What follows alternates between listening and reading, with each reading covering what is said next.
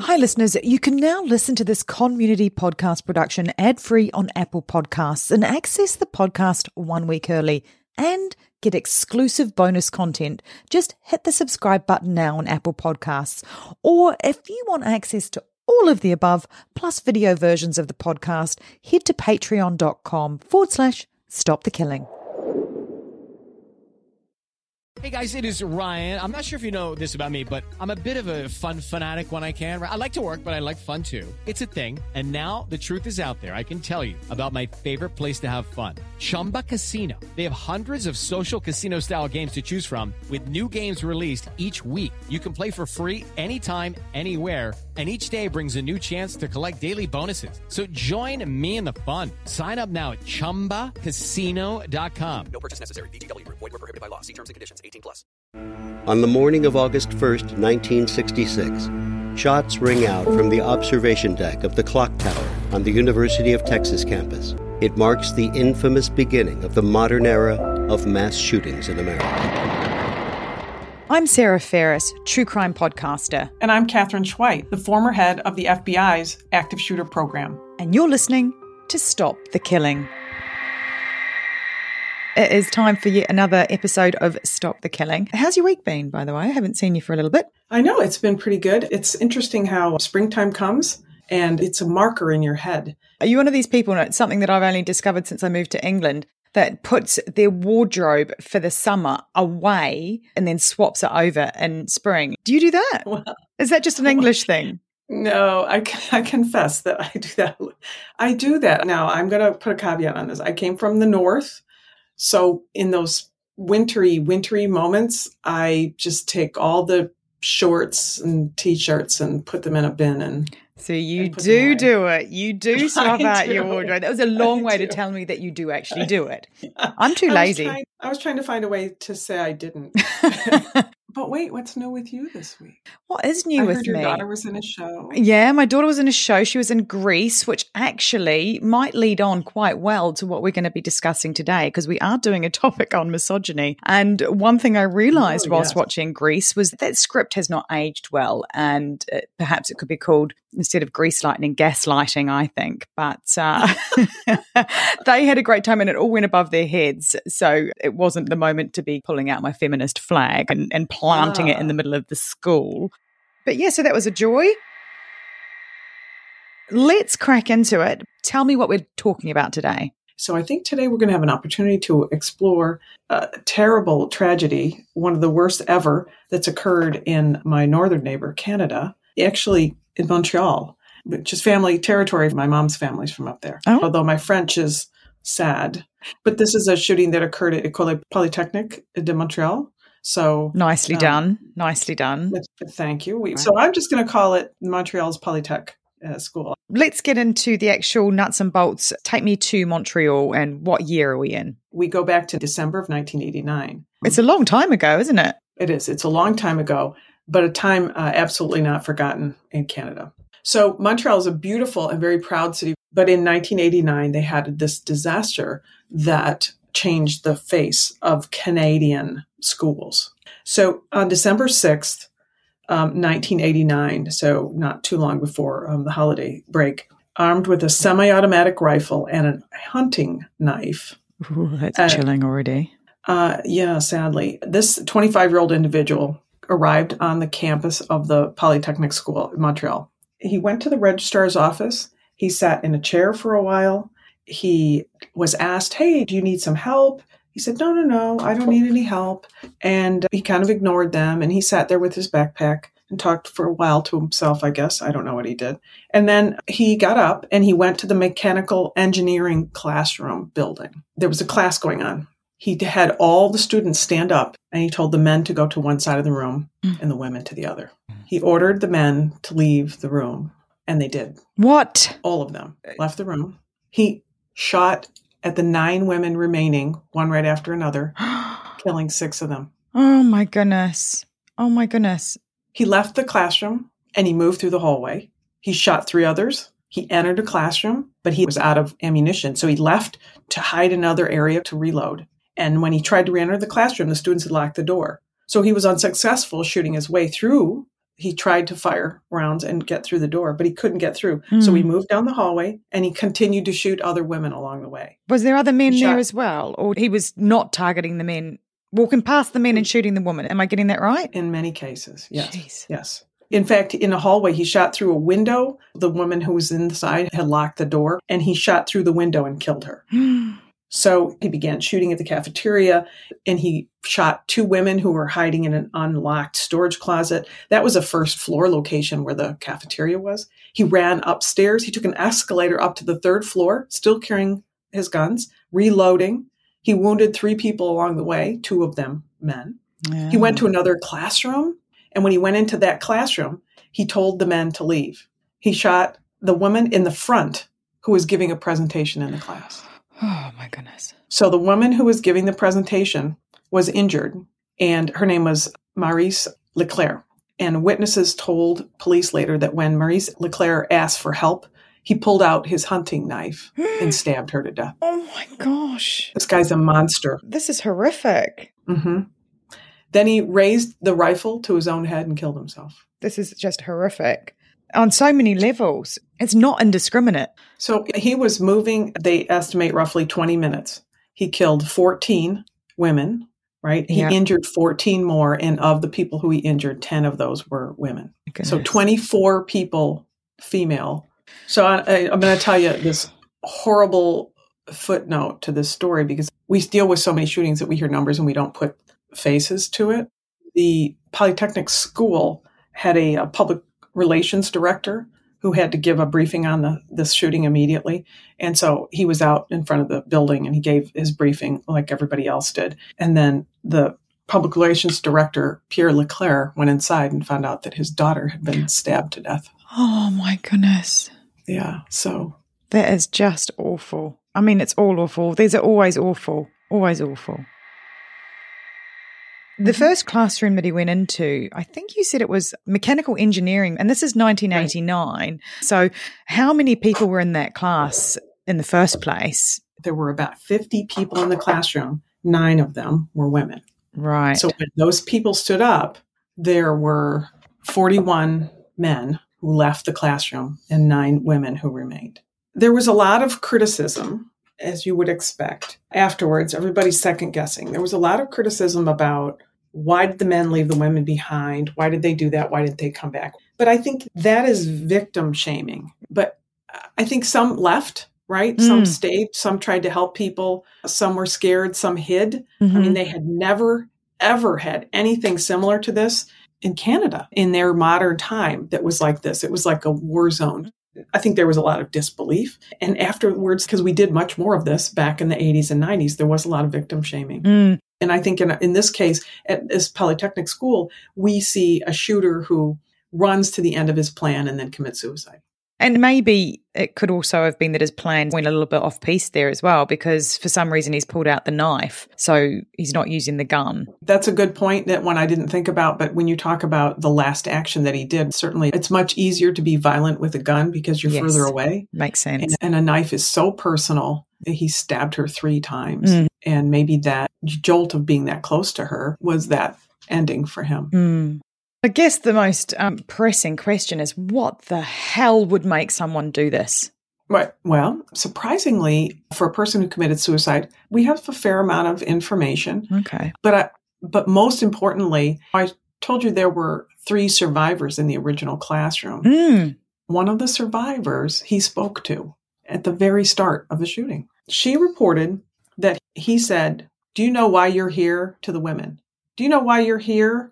And the students were like, no. And he said, "Well, I'm here fighting feminism." Wow.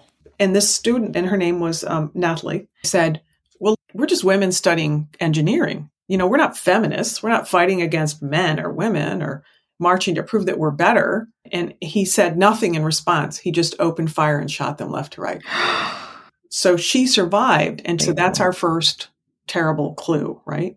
We know from that part of whatever is going on is misogyny. I think that misogyny is a word that we hear a lot of times, but maybe don't necessarily know how it kind of fits into all the discussions. And you'll hear people say, "I'm not sexist. I believe in equality. I'm not sexist." Equality and sexism is not misogyny. When we look at misogyny, equality and sexism may have to do with gender issues, but misogyny has a much darker side because it's really a hatred of women. It's not just you can hate women and not be a misogynist, but hatred of women that is really a desire to control or punish them. It's a determination that I want to maintain the traditional, historical, social, patriarchal system that we have. And we've had that for centuries across the world.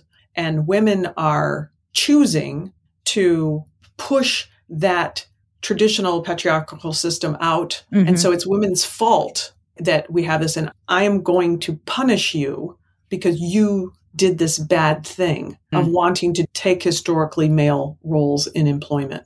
Right. Such as law or engineering. Yeah, I was going to say, and they're sitting in the engineering class, which has historically been a male-dominated classroom. That's why I think misogyny, it's so complicated, right? Because what we have is a historical construct in every country of men having these certain roles. And some of those translate down into jobs. And honestly, I'm in the United States where we've never had a female president. Well, I think that's interesting because I'm from New Zealand. We had the first female vote, and we are a country that's got a female prime minister. It's not our first one, you know. Right. We have a country that has never. We're like one of the only countries that hasn't. It's not gone unnoticed by the rest of the world. But, I think if you look at the why, politics is won by small percentages. If you tied misogyny in to a small percentage of men and women who vote, who say women have this role and men have this role, and women don't belong in that role. That's misogyny. And sometimes that can be dark, right? Yeah. I mean, I'm led back to an election that you had just a few short years ago, in fact. Comments that are made that have gone out publicly during the candidate's election campaign, some of those are just sexist comments. The classic, he's just a pig. But the others are more damaging. Just for clarification, a comment such as, I can't even remember, something about women, they love it when they get grabbed by the female parts. Oh, yeah. Is that misogyny, or would you class that as sexism? I mean, it's disgusting either way, but does that cross the line? I think plenty of theorists would say it crosses the line into misogyny because that's an effort to control women. And part of keeping them in their place is keeping them in their place from a sexual standpoint, that continue to, treat them as an object. I mean, it wasn't that long ago when it was not illegal to rape your wife. That's a modern construct of the law, because it used to be that was a wife's duty. If it was a wife's duty, you couldn't be charged with raping her. And you're saying that because that's America, but I'm pretty sure that there are countries right now where that still stands. Absolutely. One of the things that I always like to say about equal rights, like I need this tattooed on my forehead. So when people talk to me, they understand how I think, that equal rights for others does not mean fewer rights for you. I don't have the worldwide numbers handy, but I do know that here, our Center for Disease Control and Prevention in the United States estimates that 1 in 4 women have violence assault against them by their partner during their adult lifetime. Wow. So, but when you talk about misogyny and you talk about how this darker side of hating women and how women have taken on men's traditional roles, or they're not being subservient, then that travels into the criminal realm. And we see that in violence at home. And then we see that spill over into violence in a community like we saw in Montreal. Hey, it's Kaylee Cuoco for Priceline. Ready to go to your happy place for a happy price? Well, why didn't you say so? Just download the Priceline app right now and save up to 60% on hotels. So whether it's Cousin Kevin's Kazoo Concert in Kansas City, go Kevin, or Becky's Bachelorette Bash in Bermuda, you never have to miss a trip ever again. So download the Priceline app today. Your savings are waiting. Go to your happy place for a happy price. Go to your happy price, Priceline. Have you ever felt that pang of disappointment when you couldn't add a ticket to your collection because it was digital? Or maybe you just lost it. Well, StubForge.com is here to change that. Imagine this, tickets that not only look but feel like the real deal. Because each ticket from StubForge is printed on the same quality stock that Ticketmaster uses. and printed with genuine ticket printers. It's like holding a piece of the concert, the game, or the show right in your hands. But StubForge isn't just about replacing tickets. With the easy-to-use interactive designer, you can create custom tickets for anything, from concerts to sports games, pregnancy announcements, or parties. Why not make your invitations stand out with tickets that are as unique as your event? And if you're trying to complete a back catalogue of missing tickets, StubForge offers bulk discounts to make it both easy and affordable.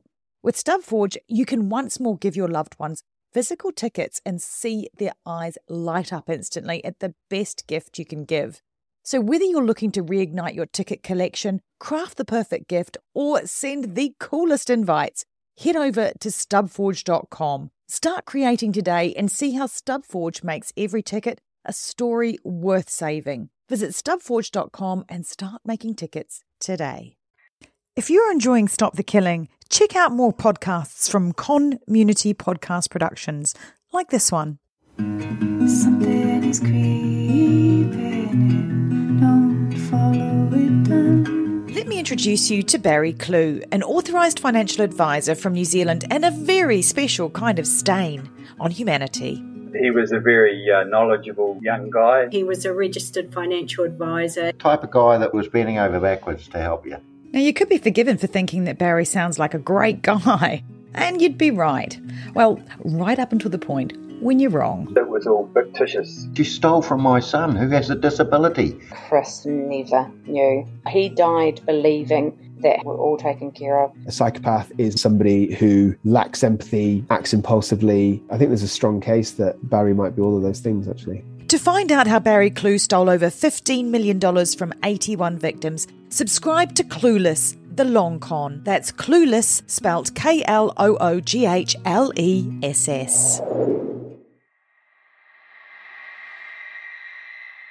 I want to understand a bit more about the why, and to do that we're going to talk about this shooter's background. So what can you tell me about him? So the shooter was born in Montreal region. His father abused his mother and him, physically hit him. The parents divorced at the age of 7, and the mom went to work as a nurse. There was a younger sibling, a daughter, and the father reportedly did not think women were the same status as men.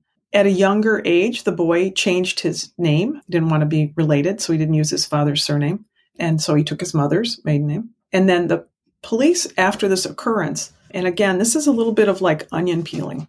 The police at the time released a very short statement about the subject saying he was 25. He didn't like feminists, and that would be because of what the survivor said. And that he didn't think that women should be in careers that were traditionally male occupations. Right. He began a college program in pure science in 1982. Shooting was in 89. He started that program. He switched to a 3-year vocational program in electronic technology. He left that program in his final year, no explanation. During this time period, he was fired from a job at a hospital. He applied to Polytechnic University in 86 and in 89, but was not accepted in 89 because he still needed 2 college classes to get in. So he finished one of the 2 classes he needed in the winter of 89 and then committed the shooting. So there were some vague reports afterwards that he was fascinated with guns and computers. But we do know that 3 weeks before the shooting, he bought this semi-automatic rifle, telling the clerk he was going to use it to shoot small game. So what can you pull out of there? How could you have prevented this shooting? Well, I'd love a psychologist's perspective on this, because I think it's so fascinating that the shooter, he's been abused as a child, he's witnessed his mother being abused, and he's gone to the effort of distancing himself from his father to the point that he's changed his name. And yet the one thing that he's emulated is that same hatred of women that his father displayed towards his mother. But Catherine, you're asking me how could it have been prevented? So there are a couple of pinch points on his pathway to violence where outside intervention might have made the difference. And I think perhaps the first one that I see is the domestic abuse that he suffered as a child. Who knew about that Could a teacher or a social worker perhaps have stepped in and provided counselling or support? If he could have processed that trauma at a young age, I wonder if that would have changed his trajectory. And I think the same could be asked about when he dropped out of education. Oftentimes there is no safety net when people leave school and go to college. Could a lecturer, a university administrator have seen that he's dropped out and flagged that up? Thirdly, he's fired. So package that with him dropping out. His life is not sticking to a plan. It seems to be derailing. But again, I don't know how you put those two things together. You're only seeing those things in isolation. Right. As a society, we don't have a system in our mental wellness, mental health programming to look for people who might be under stress. What kind of stressors are most common? Financial, personal, emotional, relationship issues, the most common stressors that we see in targeted violence like this. So we know that probably things occurred before that weren't documented. And so there's a couple of things that I wanted to share with you. In this case, we have a shooter who chose to commit suicide and knew ahead of time. He didn't run out of people to shoot. He planned on committing suicide. He wrote 3 letters, including one that was found on his body, 2 to friends. So think about 2 to friends and a third one that was found on his body that included some of this language. He blamed all of his troubles on feminism. He said, women want to gain all the advantages that men have and then retain the favors that are given to women. And this is the crux of his issue, is that women want the men's jobs. He said, feminists have always enraged me. They want to keep the advantages of women, like cheaper insurance, extended maternity leave. But I want to tell you a little bit more about this whole idea of misogyny and why I thought this was a great shooting to talk about. Several years later at a university in Canada, Dawson College, in 2006, there was another shooting where an individual was killed and there were 20 wounded. So it was a very bad shooting. After that shooting, the murderer from the Montreal Polytechnic shooting, that mother who had never spoken publicly gave an interview. Oh my goodness. After that shooting, she just wanted to speak a little bit. She said her husband was very violent and hit the boy so hard that there were others who said they think he might have had brain injuries from how hard he was hit. She said that she was not allowed to comfort the boy when he was hit because the father saw that as a sign of weakness. She also said that the day of the shooting, she went to a prayer service, like many people do after a horrible event. And she said she remembers that she said a prayer for the shooter's mother, not knowing that she was the shooter's mother. What? Hold on. So the day of the Montreal shooting, she's gone to a prayer service knowing that there had been a shooting, but at that stage she still hadn't been told that he was the shooter. And she said a prayer for the mother. Oh my goodness, that gives me chills. Yeah, she brought this up because she said she was worried about the mother of the shooter of Dawson College. And she had a daughter who continued to use the father's surname. So they would talk about this school shooting, and she was the sibling of the shooter. And people talked about it all the time about a horrible person he was. And nobody would know that they were talking to the sister of the shooter. She dove into drugs, and by the age of 29, she had overdosed. Wow. And so here's a mom who's a nurse, and she lost 2 kids. Has 2 kids, and her husband beats her, right? But she says to this day, she thinks that her son, the killer, might have done what he did because she, as a nurse, went back to work. And so she was taking a job working, and that maybe he was just lashing out at her. God, it's so complicated, isn't it? That is just broken. Yeah, definitely. And, I think that there were definitely people who said, oh, maybe this isn't about misogyny. Maybe he had a personality disorder. But one of the things that I would note is that in his suicide note, he said just that his primary purpose in committing the crime was so he could commit suicide. So maybe he was just looking for a cause. Maybe he was looking for a cause because everybody has to have a cause. I always think about when somebody commits crimes like this is No one starts out saying, I want to be a drug addict. You're not a 5-year-old saying, I want to be a drug addict and die with a needle in my arm. Nobody says, when I grow up, I want to be a serial killer. Sometimes people who commit violent crimes, they have to create a persona that they think is the persona that would do something like that. And it's not them. And I think that's right out of our behavioral analysis unit concepts from the FBI. They recognize that violent people sometimes have to create an image of who they want. That's why we often see photographs of the individuals. They have taken pictures of themselves trying to look cool, trying to look like a different person. So maybe in this case, this shooter created this person because he had his own challenges in life, his own failures in life, and he needed to find a target to blame. And in this case, he chose the target of women. And I mean, it may not really follow on that he might have chose to lash out at women, but in fact, women are who he lived with and who took care of him and who took him out of a violent situation by a misogynistic man. Right? I know. Oh, God, it's the cycle of it, isn't it? One of the tiny things that came out later in one of the notes, he had said he stopped working and he had been offered jobs, but he didn't take them. And he said, I purposefully went through all my cash. People around him would have seen this change. They would have seen the gun, which would have been unusual, right? He only had it for a few weeks. They would have seen the ammunition's acquisition. You don't shoot 28 people without a lot of ammunition. That's not going out to hunt small game. So they would have seen a lot of things. And if he really had sexism issues, feminism issues, misogynistic issues, that conversation he wasn't just having in his own head. He had those conversations with other people. But I think this goes to what you commented on earlier is we don't have a system in place in most of society to help a person who's under stress in their late 20s and in their 30s, which is where the majority of our shooters come from. So who's watching out for that group of people? You call the police and you say, this guy is saying really scary things. The police can't do anything about that, right? But you can say scary things. I mean, honestly, I raised 2 children. I said some pretty scary things, I'm sure, right? I mean, we all get frustrated, right? There's no mechanism in place in society to catch that other than to have concerned neighbors and friends and family who reach out and say, but I care for you enough that I want to address this issue. That's a hard road, right? The mother, she received letters from around the world and she said, I would not be alive today if those letters had not come in and provided me support. Wow. Well, that's nice to hear because I almost thought you were going to say that she'd been trolled so badly because that could go either way in this world. Yeah, that's true.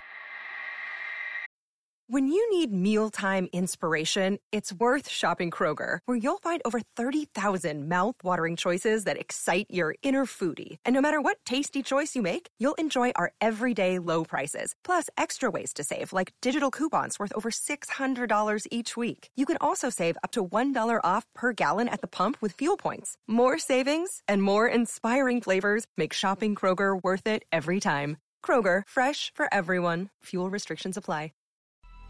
Coming up on 5 Minute News, I'm Anthony Davis. You might think it's partisan because maybe it's critical of one side or the other, but it's not. It's just the truth. And I think that's also something that's kind of unusual for Americans listening to the radio or to podcasts because the news landscape in the States has been so partisan for so many decades. So 5 Minute News is verified, truthful, independent, unbiased, and essential world news daily. So tell me, what do you think the hard lessons are from this case? Well, for me, the hardest lesson is the lack of lessons learned. Anytime there's a major incident, law enforcement look at it in hindsight and say, how could we have prevented this? In this case, there was no public inquiry. The police said they didn't want to do an inquiry publicly because it would be too difficult for the community. So, that my little WTF, radar goes up there. Here we are talking about misogyny. It's a very big brother attitude. Yeah. What we know now is it's important to do those inquiries every time. But I will say that they didn't have a continuing and endless number of these types of incidents in Canada. They've certainly had some, but not nearly as many as we've had here in the United States. What do you attribute that to? I'm not saying. I don't know. Okay, moving away from that one swiftly. Were there any actual moments of bravery or hope and courage that you pulled out of this story at all? Oh, yeah. There were 14 people who were wounded. They were only identified as wounded because they survived. And that's because of the people who helped them at the scene. Right. And I think that's really my moment of hopefulness here. This was a long time ago. Now in the United States, we have a national program called Stop the Bleed. Last week, I was with my old team at the FBI headquarters. And it was fascinating and fun because I started the program at the FBI. And now there's this team of people who are brilliant working on so many projects that were just like twinkles in my eye. I was throwing a lot of spaghetti at the wall back then, hoping that we could come up with some things that might help in prevention and recovery. And one of those was the Stop the Bleed program. Well, that is a pretty useful piece of spaghetti that stuck. So useful, in fact, that I'm going to make sure we drop the Stop the Bleed link in the show notes and recommend that you all take a look. I know I'll be having a squiz at that for sure. Well, for a compact episode that was pretty intense, tell me what little diamond you're going to leave us with today, Catherine. To me, the final message is know the difference between sexism and misogyny. You can absolutely think that only men should be train engineers or whatever you want. But when that moves into that dark world of misogyny, which we see happen in people's households, we need to step up and protect. Equality, for one, does not take equality from the other. Thanks for listening. And if you want to know more, Catherine's book, Stop the Killing, is out now. For more details, go to catherineschweit.com. Please consider also supporting our independently made podcast. It's simple to do. Go to patreon.com/Stop the Killing. And for as little as the price of a latte a month, you can be part of the solution to stop the killing. Patreon rewards range from official do-gooder status to ad-free episodes, autographed books, and opportunities to connect with us directly for your business, school, church, or even just a book club chat. But just knowing that you are part of a movement that has the power to make your community safer, well, that's got to taste better than a skinny cappuccino any day. So please head to patreon.com/Stop the Killing now and polish off your do-gooder halo and make sure to include your name so we can give you a shout out. This podcast is a Community podcast production. That's Con with an N. If you want more content, then head over to Community Podcast at Instagram, where you'll find trailers on more binge-worthy true crime, like the award-winning podcast Conning the Con. And check out our show notes for all the links mentioned. Finally, if you want one takeaway action that you can do right now that can help make our community safer, please share, rate and review this podcast wherever you listen. Everybody needs to know that they hold the keys to see something and say something. Together, we can stop the killing. It's one of those things you hope never happens, but you better train for it because it will happen. And it will happen in places you wouldn't expect. Be ready for it.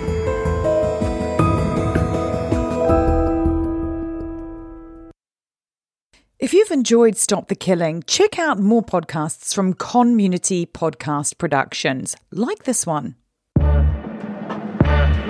Hello, and welcome to Guilty Greenie. I feel like we should start off this show by saying it's nearly impossible to be 100% sustainable given the current world we live in.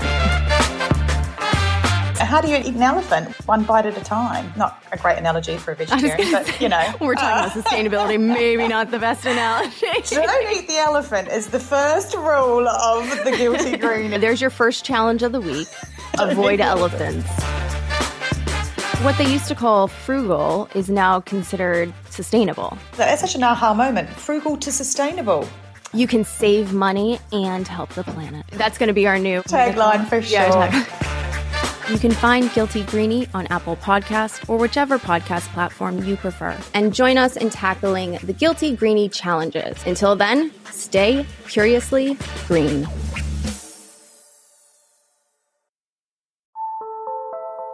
CrimeCon UK, the ultimate true crime event, returns to London on the 21st and 22nd of September 2024. CrimeCon UK is the world's leading true crime event and is partnered by True Crime, the expert-led channel available on your platform of choice. From fascinating sessions with some of the biggest names in true crime to raising a glass with your favourite podcasters, CrimeCon UK is an unforgettable way for you to really immerse yourself into the true crime community. I will be there with my co-host Catherine Schweit from Stop the Killing, so come and join us, and don't forget to quote Ferris for your special 10% discount. Head to crimecon.co.uk to book your tickets today, and that discount code again, Ferris, as in my last name. Ferris like the wheel, Ferris like Bueller, whatever way you choose to remember it. Don't forget to put it in and you'll get 10% off.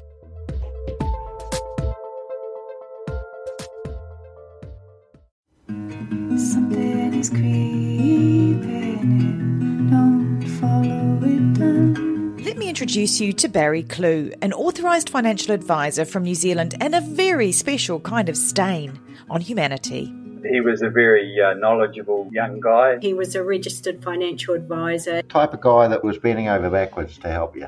Now, you could be forgiven for thinking that Barry sounds like a great guy, and you'd be right.